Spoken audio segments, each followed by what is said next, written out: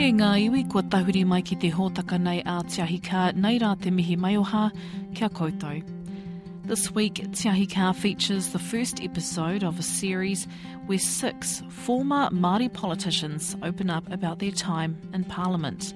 Presented by blogger, writer and commentator Morgan Godfery, the interviews take place inside Parliament's historic Māori Affairs Committee room, which is also the name of this series, Matangireia.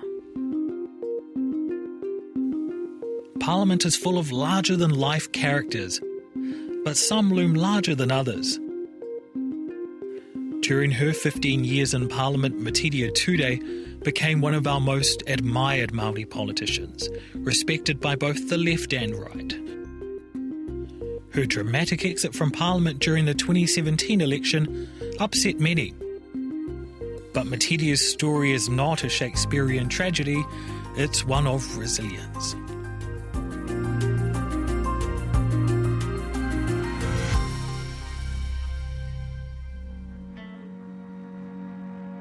Ko ruapehu me tararua o ku maunga, ko whanganui me ruamahanga o ku awa, no ati haunui a paparangi, me ngāti kahanunu ki Wairarapa.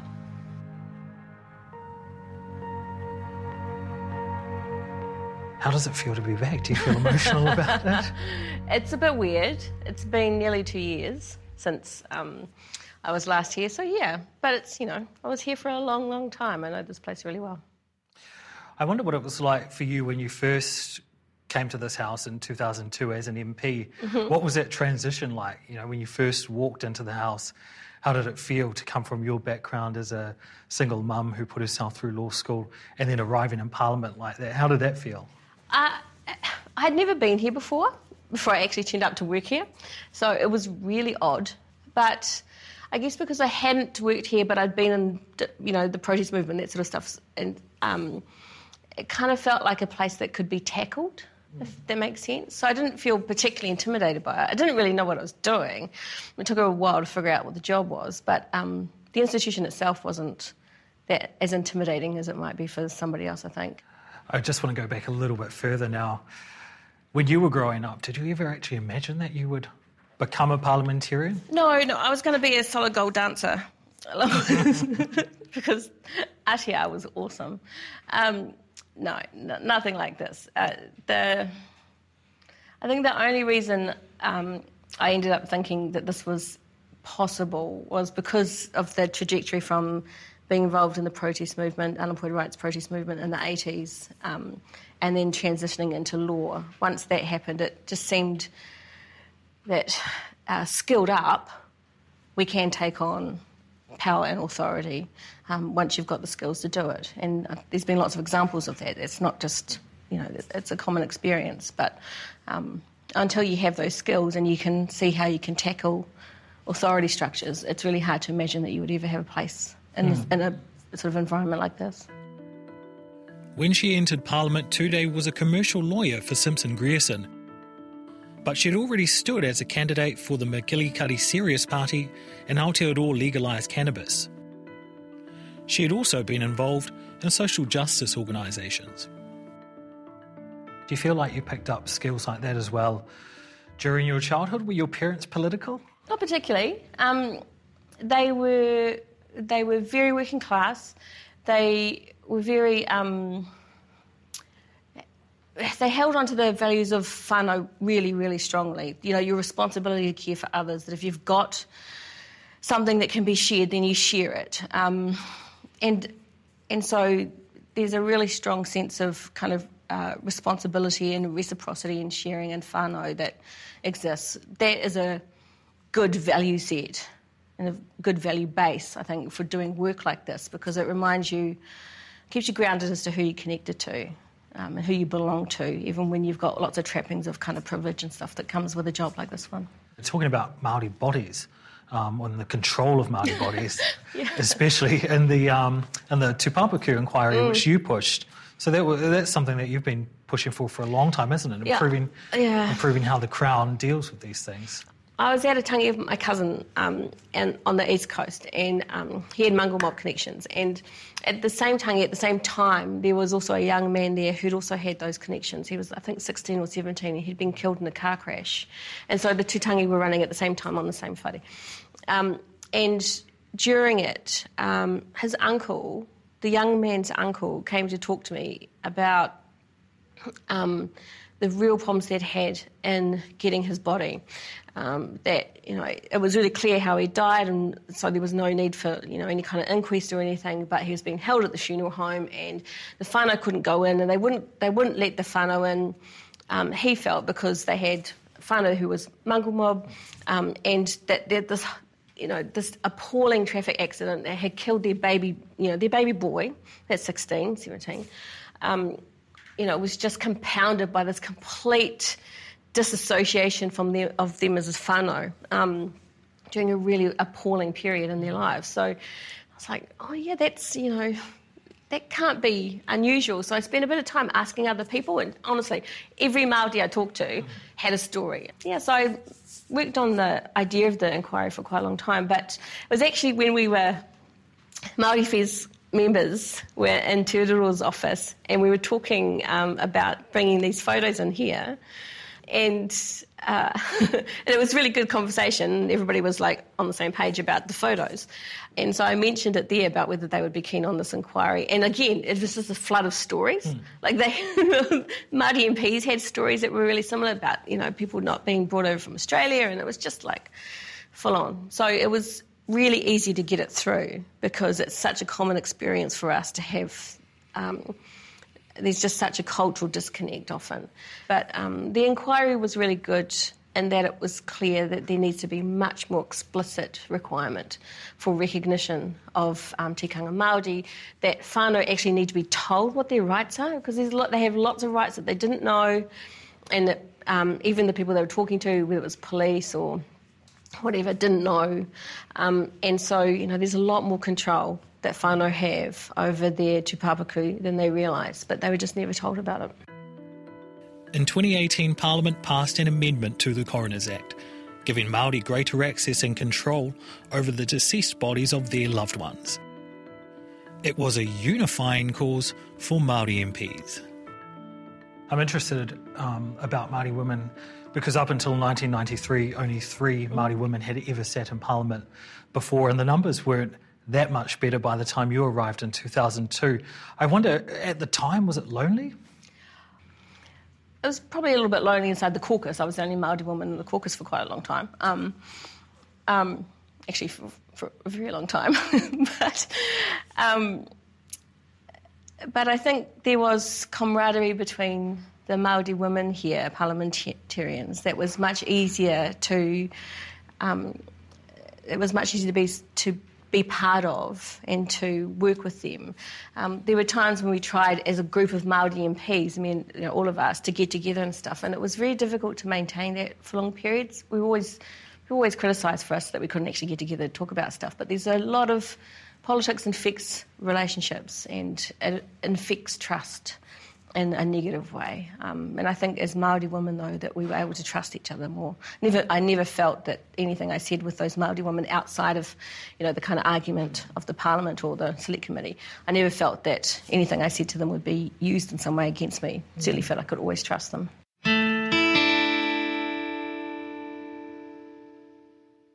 When the foreshore and seabed hikoi arrived out to the steps of Parliament, what side of the fence were you on? Oh, well, I was on the inside, actually. I'd been down to see them as they were coming up the road, and then came back in, because I could, and out through the top doors. And when I did, Rod Donald, bless him, had gotten this big green banner that said "Honour the Treaty," and the MPs were standing on the steps with this giant green banner. I was just so stoked that he'd done that. I had no idea. It was like a surprise, and it was so good to be on this side, knowing that they had my back. I mean, they really, really did. Was it a little bit terrifying, though, when you walked outside the doors, 20,000 Māoris on the lawn? Yeah. It was like, oh my God, this is fierce as. But I knew that they knew that we were on on their side of this debate, and that as inexperienced as I was as a politician, that my analysis was right. At the time, Labour held all 7 Māori seats. Māori voters were calling on their MPs to oppose the legislation. The pressure on them was immense. But at the end of the day, only Tariana Turia would cross the floor. What were your interactions with the Māori MPs at the time like? Did you feel sorry for them? Yeah, I did. I did feel sorry for them in one respect, in that they were getting a heap of abuse and they were maintaining the party line, but I also just could not understand how they could do that in the face of what was so obviously wrong. I was new and I was pretty committed to, my position on it. And I still think that perhaps if they had worked together in a different way, they may have been able to either achieve more or at least maintain a kind of stronger kind of tikanga approach to it. But, it was a mixture of feeling really pissed at them and really sorry for them and really frustrated that they, weren't taking... and sometimes actually engaging in some of the kind of attacks on the submitters and things, which was really awful to watch and really unnecessary. When the Māori Party repealed the Foreshore and Seabed Act and put through the Marine and Coastal Areas Act, the Takutai Moana Act, how did you feel about that? I could see what they were doing politically wise, but it meant nothing in reality. It was no different. Not in reality, it was no different. I don't think they met their promise. But, this is me. They don't have to listen to me. They're their own party and they're entitled to their own views on it, but I just thought all you're doing is replacing one version with another version and it really doesn't make any difference. There's no less of a confiscation. Yeah, that ties into the Greens' position on treaty settlements, doesn't it? That treaty settlements aren't full and final and they don't address the actual confiscation. Is that right? Yeah, that's true. Because they can't possibly be full and final, and the actual restitution is so poor, and it's really just a fraction of the resource taken that's returned, and it's still on the Crown's terms. So they're still dictating the terms, including how much the restitution is. There's no real negotiation over the money. In the end, it doesn't deal with the key political question, which is the sharing of power, and that is why it can't possibly be full and final. They are resource agreements, but they don't properly deal with the treaty and its utility and its actual requirements, which is that there is a dual process here. There's a bi-political process, or whatever phrase you want to use. Yeah. There's Moana Jackson's beautiful quote about treaties aren't settled, treaties are honoured, and that's something the Greens always point out at those third reading speeches. But I wonder if there's any pushback when you point that out. Chris Finlayson used to hate it when we said that, which just makes you want to say it even more, because he's he could just be so awful and personal. It was just like, oh my God, what's he going to say now? And I think every minister of treaty settlements who's getting these deals through does genuinely feel that they're doing something good. I mean, they're going through a process with iwi, and that process matters. It's a relationship process that matters. But that doesn't... They've got to keep reminding themselves of the boundaries of it, and the boundaries are that it doesn't go into political decision-making, and that is what has to happen at some point. Do you think that when you stood for co-leader against Sue Bradford, when Jeanette Fitzsimons stood down, do you think having had that treaty discussion then made it probably a bit more palatable to have a Māori co-leader? I think the party had trust in my leadership ability, essentially, and that because I had helped lead them through these big treaty issues that are really hard for Pākehā organisations, really hard, that they felt that they could trust me then with other leadership issues. I mean, I think that was part of it. In the Greens, being able to be a problem solver, being able to bring people together is a really important part of our leadership approach. And that's what our members are always, they're always looking for the person who can do that. And they saw me as being that person because they'd seen me do it a couple of times before. Did it make you feel like a mediator? Yeah, sometimes. It's one of the many skills that a good politician is going to have. Mediation on some days and just bossing people around on others. I mean, it's just like, but you have to be able to convince people of things and you have to carry their trust. You had a decriminalising cannabis bill in 2009 in the ballot, I think it was. I think so, yeah, and I took it over from Nandu, I think, that one. Or maybe we had two, but And we're getting progress on that. Yes. Welfare reform. Vote yes in the referendum. Vote yes in the referendum. Glad you got that pitch in. Welfare reform as well. There's movement on that, especially for single mothers, which we talked about before. With all of that going on, does it kind of feel like you're missing out, though? Well, I do my fair share of yelling at the telly, like everybody else does, when I think that things are not going fast enough or have been dumb. But no, that's the whole point, is that you make your contribution and you move on. And the best signifier that your contribution mattered is that the issues that you were working on continue to progress. Like, if everything you've done continues to grow and evolve in good ways, fast or slow, whatever you might think, then that's a fantastic legacy. So no. And I'm also extremely pleased that there's other people with enormous amounts of energy who are doing it too, because, it was 15 years was a long time to be here, and it was a long time to be here without a break of any kind, and you can't take one as a list MP. So, you've got to do this job well, you have to have a real fire in your belly. And, that dampens over time. So did you feel like when it came to 2017 and the end of that election that it really was the time to go? Well, I tried to go in 2015, had my retirement and resignation all lined up, but I got pipped at the post by Russell. So it all crashed and burned and I ended up staying on.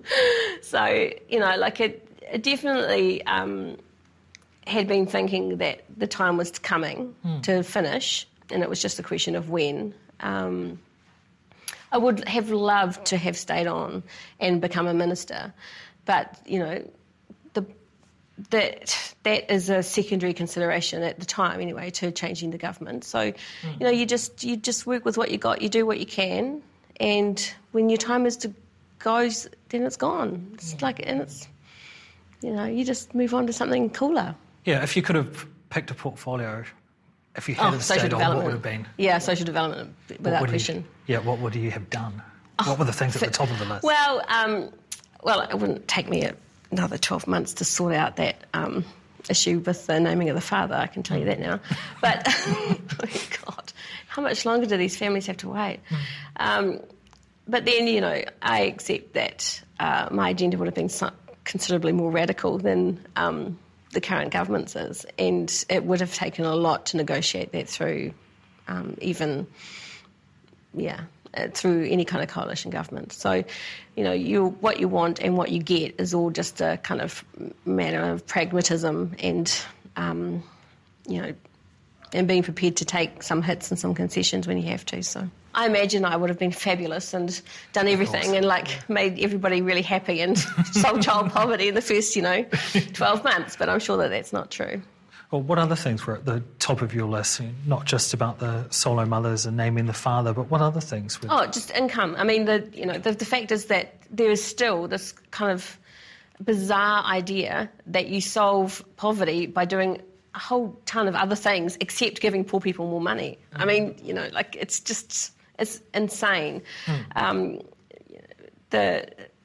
Whatever other issues families might have, if they also have no money, then nothing else can be resolved. So you sort out their financial situation, make sure they've got enough to live, and then if there's other things that need to be sorted out, you deal with that. But it's just, there's still this real blame culture and anti-beneficiary kind of culture, that just pervades this country, and it's totally bizarre. I wonder if you felt like sometimes this place was quite trivial, like with John Key's focus on the flag. Did that feel quite... Were there times when people felt trivial to you? Oh, heaps of times. But this is one of the really queer things about this place is that the really important things that affect people's lives, we make enormously critical decisions. Well, we did. I've got to stop talking about it in the present tense. We make enormously important decisions that are critical to where their families have jobs, have homes, really basic stuff that they rely on every single day. 80% of our time was spent just arguing about bollocks, just wasting time. And it's probably the thing that drove me most mad about being here, is that in the face of everything we knew which is happening outside, that so much time was just spent on just nothing, saying nothing, doing nothing, but arguing for arguing's sake, because, that's the culture of the place. Who knows what's going to happen with this government? They're only 2 years in. We'll see if that's different. I really hope it is. Tell me, what was your proudest achievement? Winning the co-leadership made me enormously proud, because it meant that the whole Green whānau had my back, and that, that they wanted to. That's just that's an amazing feeling. And, it took a lot of work. Being the political person on child poverty and that real, the real lives of whānau in terms of housing and stuff, as hard work as that was, being relentless about that. I'm really proud of having been relentless about that.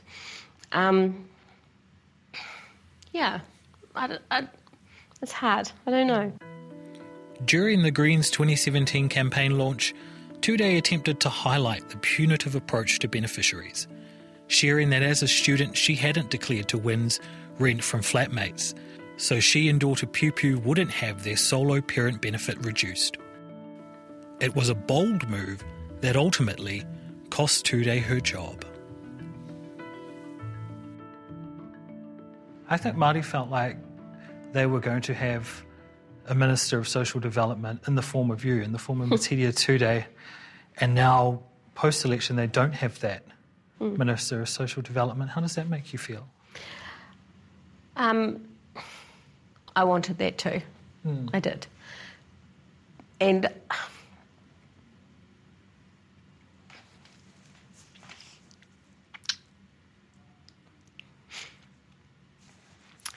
I'll always be sorry for the failure to deliver that. Genuinely sorry for that. Nothing was really more important than changing the government. And that included, my 10-year career as a minister. So, you just, in those moments, you do what you need to do and you keep your eye on the prize. I took a big risk. It was worth it. It will always be worth it. But it did come at a cost, and it was the cost of my job. But it was still worth the risk, always. When Piu Piu comes to you and she asks you, Mum, what's your legacy? What are you going to tell her?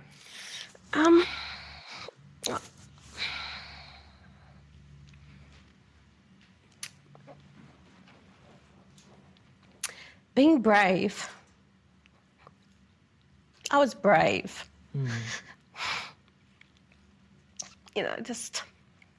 And it's important. People who are here doing this work need to stand up for what they believe in. And if they let that go, then they are without integrity, in my opinion. And you were brave not just for yourself, but you took a stand on behalf of others as well here, didn't you? That's why I was here. You don't forget who you belong to, and you be brave. Yeah.